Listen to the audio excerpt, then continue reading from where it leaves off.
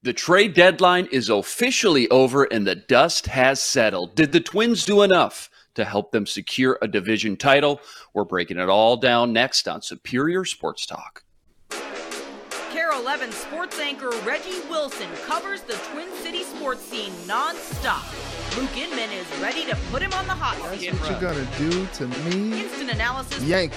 Out you go. Post-game breakdowns and red-hot takes. The Timberwolves need a stitch. Reggie and Luke give you a daily dose of Minnesota sports with Superior Sports Talk. Part of Locked On Sports Minnesota. And it starts now. Back in the lab, Reggie and Luke back at it. Another episode, Superior Sports Talk, presented by Locked On Sports Minnesota.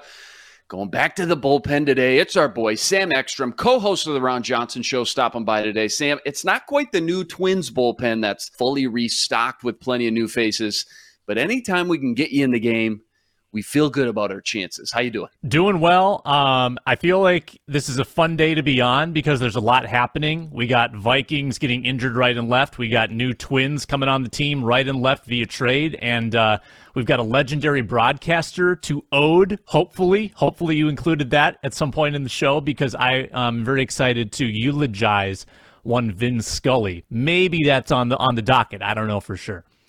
Hey, no spoilers, but you're right. Big show lined up today because the Twins finally jumped in the trade deadline pool, made a splash of their own. We break down their new acquisitions and hand out our grades, plus more Vikings news and notes, as you mentioned, Sam, from training camp, including our first big injury to a key offensive name. Remember, follow along on the Locked On Minnesota YouTube channel. Hit that subscribe button there, and on Twitter, smash that follow button at Locked On MIN. All right, to baseball we go. They made us wait until the very last second, and for a moment there, it really felt like they weren't going to do anything. But by the time the closing bell rang, the Twins made three big moves for three new pitching starters with all-star reliever Jorge Lopez from the Orioles. Hours later, it was Red starting pitcher Tyler Mahle, and just when you thought they were done, they go inside the division and grab Michael Fulmer, a quality reliever from Detroit. So three new arms for the team, both in the starting rotation and some bullpen help. Sam, the dust has settled. They didn't end up with the big name like Luis Castillo or Frankie Montas, but they also didn't give up any of their top prospects like Royce Lewis, Jose Miranda, Martin Cantorino, etc. Tell us what you like about these moves and how much does it move the needle for you when it comes to the Twins being able to secure a division title in the Central? How much more confident are you now today after waking up from those three big moves the Twins made? I'm pretty satisfied with those moves. I don't think they could have done a whole lot more shy of going out and getting one of those top line pitchers, the Montas or the Castillo. And again, in doing so, you would have had to give up better prospects. So I think I'm okay with getting maybe the third best in Tyler Mahle and not having to give up those guys. And they gave up some good prospects at that AA, single A level. I think all told, Luke, they gave up 9 players yesterday, 4 in the Lopez trade. Was it 4 more in the Mahle trade, or at least 3, and then 1 in the Michael Fulmer trade? So they gave up a lot of their minor league system, but most of it at the lower levels. They didn't give up anybody who is going to have an actual impact this year or probably even next year. So they're trying to capitalize on this window. They add 2 players in Mahle and Lopez who will be on the roster next year. Lopez will be on the roster 3 years from now. So they add talent for now. They add talent for later. And I feel a whole lot better about the back end of that bullpen. And, of course, the Twins, Luke, would go and demonstrate once more why they made the trades last night with a bullpen collapse in the late innings. Griffin Jax, who's supposed to be the reliable one, he gives up the 3 runs, and the Twins lose to the Tigers. But now, here's the back end of your bullpen. Lopez, Duran, and Fulmer. Maybe move Jax to more of a 6th-inning role. I like the feeling of that a lot more. Now instead of having Tyler Duffy, pitching in the 8th, you can have him in the 5th or 6th. You don't need to see much more of like Trevor McGill or Jarrell Cotton.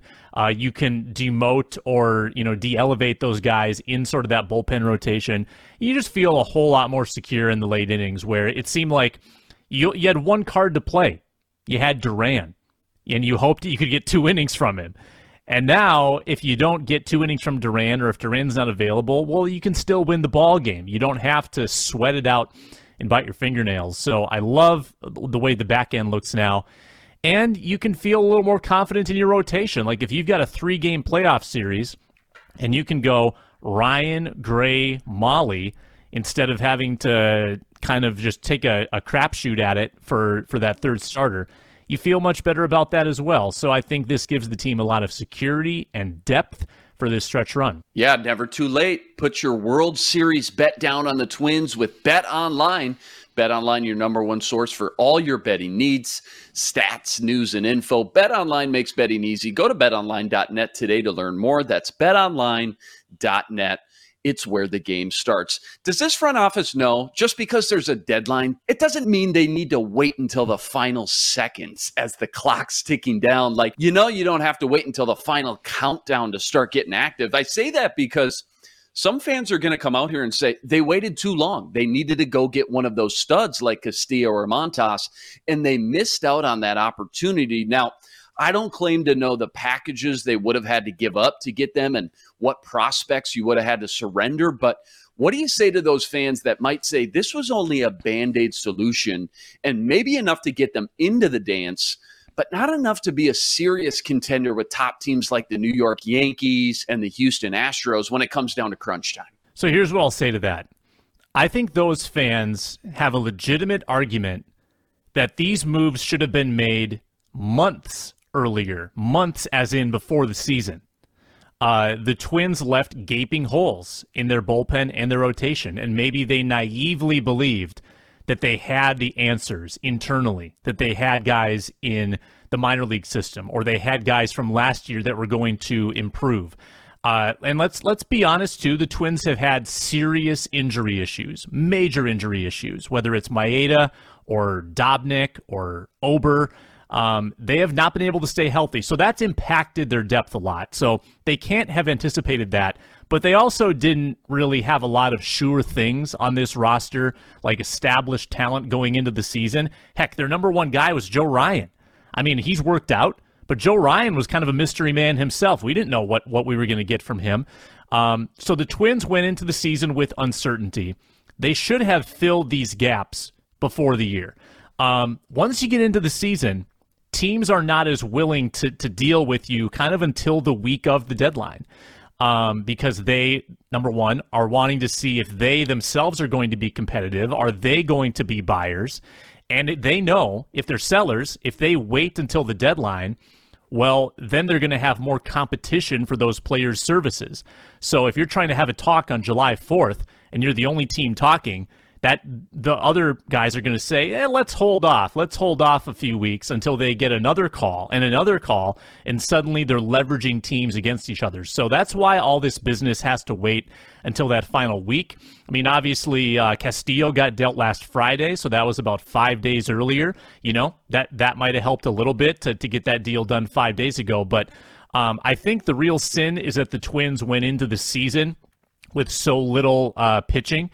And once the season starts, it's kind of hard to address those moves until the sellers are incentivized to sell. Yeah, to that point, too, you look at how the first half went. If that's any indicator, this division race is probably going to come down to the final week of the MLB season. You look how many games the Twins blew throughout the last month alone, Sam, and any one of those games could come back to haunt them.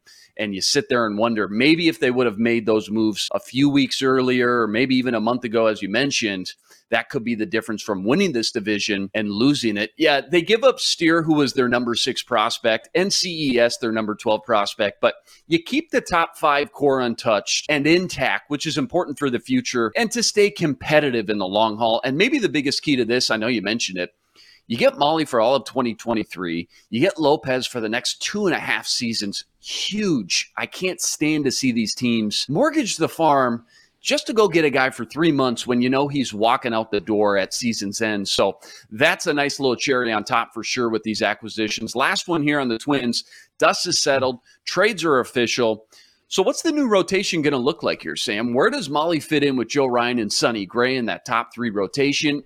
And when it comes to the bullpen, I imagine it's now a 1-2 punch with Johan Duran and Lopez, and then you get into that second tier pretty quickly. Yeah, no doubt about it. So, I mean, I think that Ryan Gray, and Molly clear top three, and then you're kind of battling it out for those other spots.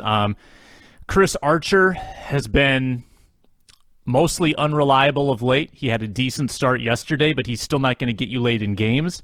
Dylan Bundy's ERA has skyrocketed above 5. I don't think he should be a shoo-in. Devin Smeltzer regressed to the mean. I almost think that you're looking at sort of a rotation by committee for those 4th and 5th spots. I mean, you had a spot start from Aaron Sanchez, who gave you a little something. It's a great. I think they're probably going to stick with Archer in that rotation because they like just his professionalism and his veteran leadership. Great guy to have in that locker room.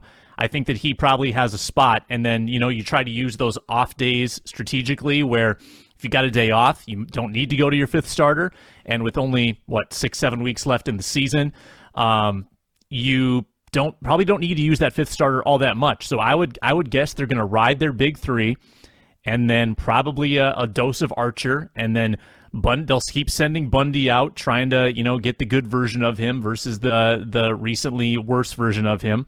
But it leaves something to be desired, the back end of that rotation. Back end of the bullpen, I think it's pretty clear. You've got Duran in the 9th. You've got, and maybe it's Lopez too. I don't think they have a set closer. I think they can almost be interchangeable in those 8th and 9th inning roles, depending on the matchups. And then Fulmer probably in the 7th. And Jack's probably in that 6th, 7th inning role as well. So you feel decent about 4 guys at the back end that should be able to get you to the finish line with a bullpen that can hold a lead reliably and not have to sweat out these blown leads that'll come back to haunt you. Yeah, there are no New York Yankees with 5, if not even 6 legitimate quality starters, but if you can make it into the show, you got to feel good with that top 3 rotation for sure. Afternoon game today, 12:10 first pitch in the backyard. Here at Target Field, Joe Ryan's set to hit the mound, hoping for a bounce back from that tough trip out west, giving up 4 home runs his last start to the Padres last weekend. Rest assured, Sam and I got you covered tomorrow to break it all down. All right, to football we go. 41 days until week 1 of the NFL season kicks off. That means we're a handful of practices into Viking training camp, and oh, Sam, how ironic. After we talked all offseason about the lack of depth at tight end, how there's no bigger cause for concern of all 22 starters, maybe outside of, defensive end number 3 or your interior guard position, than if Irv Smith Jr. goes down. It couldn't be a backup guard that went down or like a second team nickel linebacker. Of course not. Had to be the one guy we talked about all offseason that can't get hurt. Irv Smith Jr. left practice, finger injury Monday, and it was announced he underwent surgery and will miss all of the preseason, although they are hopeful he can return by week 1 against the Packers at the bank. Dalvin Cook also left practice. I saw you were the first one to report that yesterday at TCO with a finger injury. Worth keeping an eye on that, of course. Sam, thoughts and any news or observations from yesterday's non-padded practice? And I guess the outlook now at these positions where some injuries took place. Get to know the names Johnny Munt and Zach Davidson. I think people were a little bit perturbed last year when they didn't do much to address tight end. And then Smith went down, and then Tyler Conklin was brilliant in relief of him. I mean, kind of in the way of Munt. Conklin only had 32 catches in 3 years going into last year. Ended up with 61 catches and got a massive payday from the Jets. So it worked out last year almost miraculously.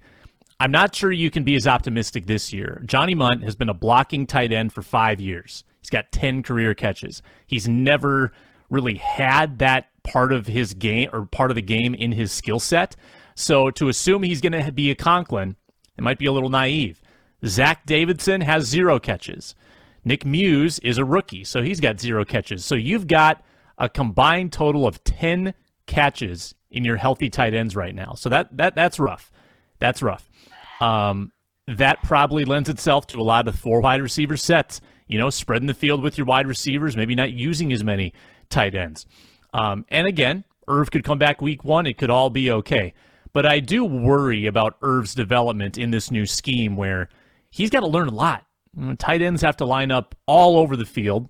They got to have blocking assignments all over the field, and Irv needs to learn that stuff. So to miss almost all of these padded practices, preseason games. I think that's pretty damaging for Irv Smith, and I can't imagine he'll be mentally 100% come week one. So they might still need to lean on those backup tight ends. So I think that's a problem. I'm concerned about it. Dalvin Cook, man, I mean, this isn't a knee, this isn't a hamstring, this isn't an ankle. So this is probably a more benign injury, we hope. But I mean, you still got to hang on to the football, right? You can't have broken fingers. I don't know if it's broken. I don't know if it's sprained, dislocated, what happened. But, I mean, it was clearly hurting him. He was taken off with a trainer. The trainer was holding his hand delicately like he was, escorting him to the dance floor like at a ball, like holding it, very gingerly. And off they went to the locker room. He got a big wrap on his finger, and he watched the rest of practice. We'll see. We'll see where he's at with that. There's probably ways to play through a finger injury, but it's a guy you got to keep healthy. And it's kind of ironic that on a day where they gave a bunch of vet days, like Harrison Smith, Patrick Peterson, Zadarius Smith, I believe. There were 3 guys with vet days yesterday. Couldn't give one to Dalvin Cook, too? I mean, that's a guy who really doesn't need to be out there every single day. Hindsight's 2020, but would have been nice to have him on the sideline, not getting hurt, and have that guy healthy. Especially given the depth, too, that you got there. Madison, Kene Nwangu, I know, is still coming back from a knee injury, but rookie Ty Chandler could have used those reps as well. And, of course, again, ironic, it comes on a non-padded practice. Just can't make it up, Sam. Okay, fantasy football tight end rankings. Kels, Kittle, Waller, Johnny Munt? Right in that 4 to 5 range there, right like there, that, coming up that KOC's guy, KOC's Rams guy, all right there, sleeper, Johnny Munt for $1. Lock it up. Yeah, I don't know much, Sam, but I do know this: if they want Irv to return as quickly as possible, they better get him some Built Bars. Built Bar, made with collagen protein, so it's easily digestible, provides tons of health benefits. Eat something that tastes good and is good for you. Go to Built.com, use promo code LOCKED15, and get 15% off your order. Use promo code LOCKED15. Back to Vikes practice. Yeah, this is a brutal sport. We know injuries just part of the game. And when someone goes down, as unfortunate as it is, it's a great opportunity for someone else to step up. And I've been talking about Zach Davidson since May. After the draft concluded, they only used a 7th-round pick at the position with South Carolina's Nick Muse, as you mentioned. All you had to do is kind of connect the dots and see second-year man Zach Davidson was going to be in a position to make a name for himself as a critical depth piece at tight end for the Vikes. And sure enough, here we are in August, and this is his time now to show what he's got and prove how much he's developed from year 1 to year 2. Still got guys like Bunt and Ellefson, as you mentioned, but I think is just a pure pass-catching, playmaking weapon. Davidson's clearly has the most tools, size, speed to be the guy that steps up and win this job while Irv Smith is out. Switching gears a little bit, CBS Sports article from Cody Benjamin highlighted his 5 biggest takeaways from his time at Vikings camp. Here's his 5 biggest notes, and I'm paraphrasing a little bit here, so bear with me, but Justin Jefferson, he's a stud. Now the clear face of the franchise at just 23 years old. The KOC effect was number 2, as in a more contemporary offense, more 11 personnel, 3 wide receiver looks, more looks and guys in motion, etc. A plethora of talent and options in the running back stable was number 3. You got Cook and Madison, the 1-2 punch, and then the 2 young, hungry tailbacks behind him, Kene Nwangu and rookie Ty Chandler. Number 4, Kirk Cousins looks crispy in this new offense, and he notes Kellen Mond feels like he'll win that number 2 job ahead of Sean Mannion so far from what we've seen in I've got some thoughts on practices. Yeah, we'll jump into that. And finally, the quiet yet big impact the key core of veterans have inside this new Ed Donatel defense. Talking about guys like Patrick Peterson, Dirty Harry, Zadarius Smith, Eric Kendricks, etc. A lot to chew on there, Sam, but just a knee-jerk reaction. Of the 5, what's your biggest storyline or topic that has the most meat on the bone when it comes to the Vikings' success in 2022? Let's talk about the quarterbacks, because I think he's spot on that Kirk Cousins has looked good. He has. Kirk Cousins has looked very sharp. He's getting the ball downfield at a very high rate. I mean, I've seen connections to Osborne, Thielen, Jefferson with regularity. A lot of intermediate throws, deep throws. Osborne has been outstanding. I mean, his second year in a row where he's been, I think, one of the top 5 stars of camp. I mean, Osborne's been great. Love where the wide receiver room is at. And I think Cousins just looks really comfortable. Better than he did last year, honestly. Last year was really weird for Kirk. Vaccine stuff, at odds with the coaching staff. This year, he looks much more comfortable. I will say that. And that makes, I think, Kellen Mond look even further away.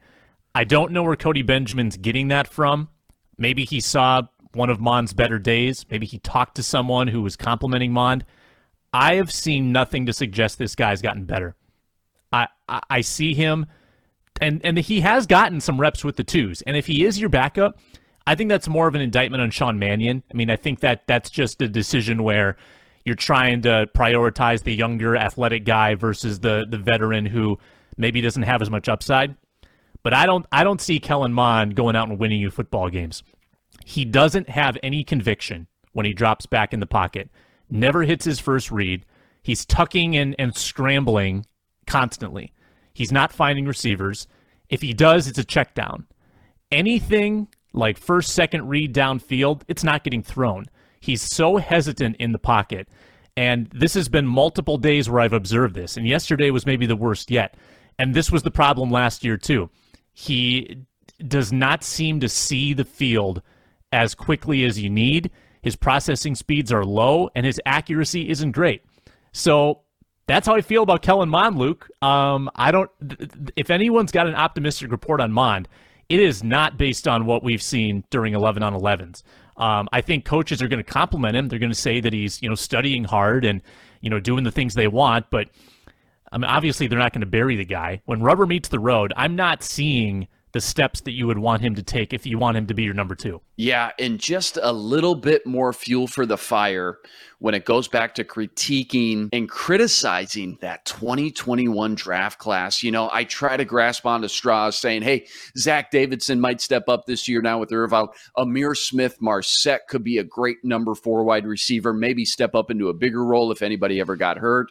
Obviously, you got to hit on your first-round pick. So Christian Darrisaw, just because you hit on your first-round pick doesn't mean you're going to get an A grade. But if you don't hit on your first-round pick, you can't get a good grade. As we get further and further along into camp now, and we're really seeing these pieces start to be put in place, that 2021 class, man, is just an absolute head scratcher. You got a first-round pick, starting left tackle, solid. But then you got 4 third-round picks, Sam, and Kellen Mond, obviously you're speaking to how far away he is. We haven't heard anything from Wyatt Davis. Chaz Surratt, put him on a milk carton. Is that guy even at camp? I haven't heard his name once. I don't know. And from Pittsburgh, the defensive end, I'm liking his name Patrick now. Jones. Patrick Jones. Patrick Jones, where's he going to fit in this new 3-4 scheme now? Is he a 5-tech with his hand in the dirt? Is he more stand-up edge guy as a linebacker?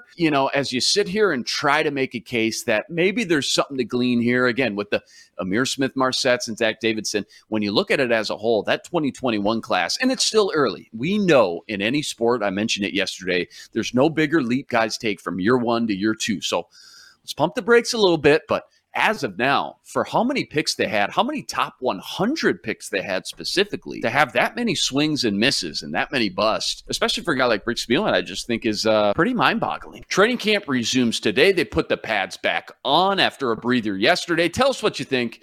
Get some healthy debate going. Go comment on the YouTube channel. Let us know what you think.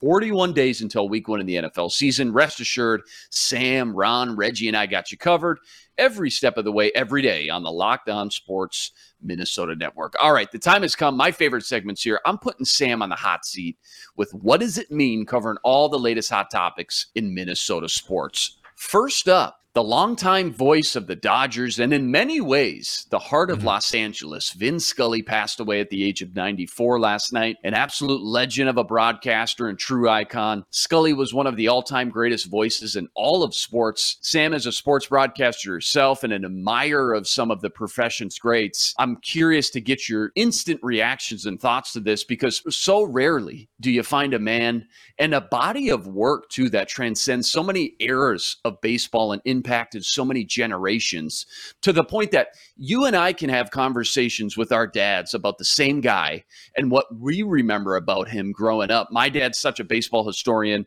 We talk all the time about the show, and I can hear him now barking at the TV saying, "Oh man, Luke, you got to talk about him calling Sandy Koufax's games when they won the 65 World Series and Koufax was named MVP. Called Jackie Robinson's games. Obviously, that's a part of history. One of the greatest calls in baseball history. Game 188 World Series, bottom of the ninth, 2-out, Kirk Gibson versus Dennis Eckersley. Hadn't allowed a home run since August 24th at the time. You know the rest. I, in the same conversation, could say, Dad, I'll never forget his voice watching guys I grew up with, like Dodgers greats, Mike Piazza, Eric Karros, Hideo Nomo. It's just a rare moment when one man is able to bring each generation together to talk about just how much he impacted the game of baseball, and an entire city, really, in Los Angeles, transcended what it meant to be a sports broadcaster. Again, I know you're a student of this profession. You have a lot to say, I'm sure. So I'm curious about just your instant thoughts and reaction to the passing of Vin Scully. What does it mean when it comes to where Scully ranks in his field? And what's a moment or call you'll always remember from him? Man, how much time do you have? I mean, this news floored me as much as the news of a 94-year-old passing away can, because it wasn't long ago that Scully was doing interviews. You know, he still was kind of available, and he would go on talk shows and he would talk to newspapers, and as sharp as ever. I mean, this guy was brilliant from 22, I think it was, when he started his career, until, 88, 89, when he hung it up. He didn't really lose a step. I mean, as quick-witted and as sharp from day one till the final day, what longevity.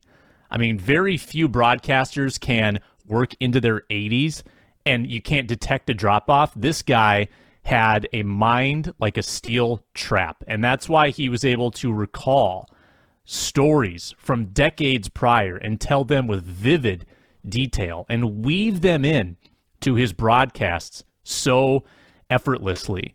I loved seeing Scully get on doing a story, and I feel like the baseball gods knew that, okay, you can't finish the at-bat until Scully's story is done, and almost always he would finish the story, and here's the 2-2 pitch, swing, and a miss, strike three. Like, the batter waited to finish the at-bat until Scully got done with the story. Just an unbelievable, versatile broadcaster. Football, golf. Obviously, he's known best for baseball. Consider this too, Luke. People didn't really start collecting Scully audio until like the last 10 years of his career, when YouTube became a thing. There's a lot of good recent Scully stuff. Think about the other 60 years. Obviously, we have footage of some of the big events like Gibson, the catch with Dwight Clark, the 65 Koufax World Series game. But think about all the footage and audio that's been lost to time of Scully. All the stories, all the big moments that he's been a part of that we'll probably never hear. That would, fill up a collection of encyclopedias. That is so much content that he produced in his career. And being professional all the way, not a single scandal, barely a word out of place. I mean, he barely blundered once in his career. You asked about my favorite call. He was behind the mic for the Twins' 91 World Series. A lot of people don't know that. They hear in their mind the Jack Buck TV call or the John Gordon, Herb Carneal radio calls locally, but he was on national radio. So you can go and you can find the Puckett home run, the Gene Larkin walk-off. You can hear the Scully calls of that on YouTube if you want. I loved Scully narrating umpire-manager fights or brawls, because the TV cameras would pick up a lot of language being spewed out, a lot of foul language. And Scully would read the lips of the manager, and he would try to clean it up for the TV audience. And he would substitute his own words to substitute for the F-bombs and the S-words that were being put out there. Just brilliant, funny, witty, and just just innocent. Like the guy was class personified. So go look up some of the funnier Scully calls. I've been reveling in all the videos that I've seen on my feed today and last night, and I'm sure more will come of some of Scully's biggest hits. So it's a hard day. Like, this is a guy that I obviously admire, look up to, and try to take as much as I can from. I know I went way past my time there, but what a man, what a broadcaster, and he will be greatly missed. Yeah, anybody who's tried this profession can attest to how difficult it is, and it's almost sickening how easy he made it look and sound when he was in the booth. Absolute legend, arguably the best sports broadcaster. You could make a case all time. Real quick, I know we're wrapping up. How about others in the sports broadcasting field that stand out to you more from this era or our era growing up? I know you're a huge Joe Buck guy. And I know you take some heat for that once in a while, but you stick to your guns. I respect that. Of course, anytime I bring him up, my dad says, well, if you're going to talk about Joe, you got to talk about his dad, Jack Buck, all-time great Cardinals play-by-play man, inducted into the Baseball Hall of Fame. Is Buck at the top of your list for guys we grew up with and you look up to? Or who else are a few guys that just you feel like are at the top of their game right now or hitting their peak in this profession? You just love to sit down and listen to call a game. Yeah, I mean, if you open Pandora's box and get me talking about why Joe Buck is actually elite and why the criticism is unfounded, I feel like we're going to blow past our time here. I just think that that's a guy that you can take from not only with his approach to broadcasting, and the last 15 years of his career have been astonishingly good. He nails every big moment. He almost never makes mistakes, and he had his missteps along the way. Early when he was trying to figure things out, he was self-conscious about being Jack's son. I think he was still pretty young, and he definitely had to improve over the years. But the guy he is now, the broadcaster he is now, if you judge him for what he is the last decade, really professional, incredible broadcaster, doesn't take himself too seriously if you follow him kind of off the mic as well. So I really respect that. But I would say almost on par with Buck right now is Ian Eagle of Turner, CBS. Ian Eagle is the guy I want behind the mic for any big basketball game. More than Mike Breen, more than Kevin Harlan, more than Marv Albert. Ian Eagle is my guy right now. And he does NFL for CBS. He's the number 2 guy with Charles Davis. He's just a masterful craftsman of the industry, and he's not as widely known as some of the number 1 guys because he's often the number 2, kind of the second banana at a lot of the networks. But Ian Eagle and his son Noah Eagle is actually coming up the ranks as well. He's the Clippers radio announcer. So the Eagles are landing and taking over in broadcasting. I love it. We could obviously talk about Vin Scully and just this whole profession field all day. Absolute legend in the booth. We'll have to save that for another show, no doubt. That's a wrap today. Back here tomorrow, breaking down more Twins, Vikes, plenty more. Remember, like, rate, review, and subscribe to the YouTube channel. Join us every day for another episode covering all the biggest topics in Minnesota sports. He's Sam Ekstrom. Follow him on Twitter at Sam Ekstrom. I'm Luke Inman on Twitter at Luke_Spinman. Special thanks to our producer, Matt DeBritz. Tune in tomorrow to Superior Sports Talk, part of Locked On Sports Minnesota. For Sam, I'm Luke. Until tomorrow, signing out.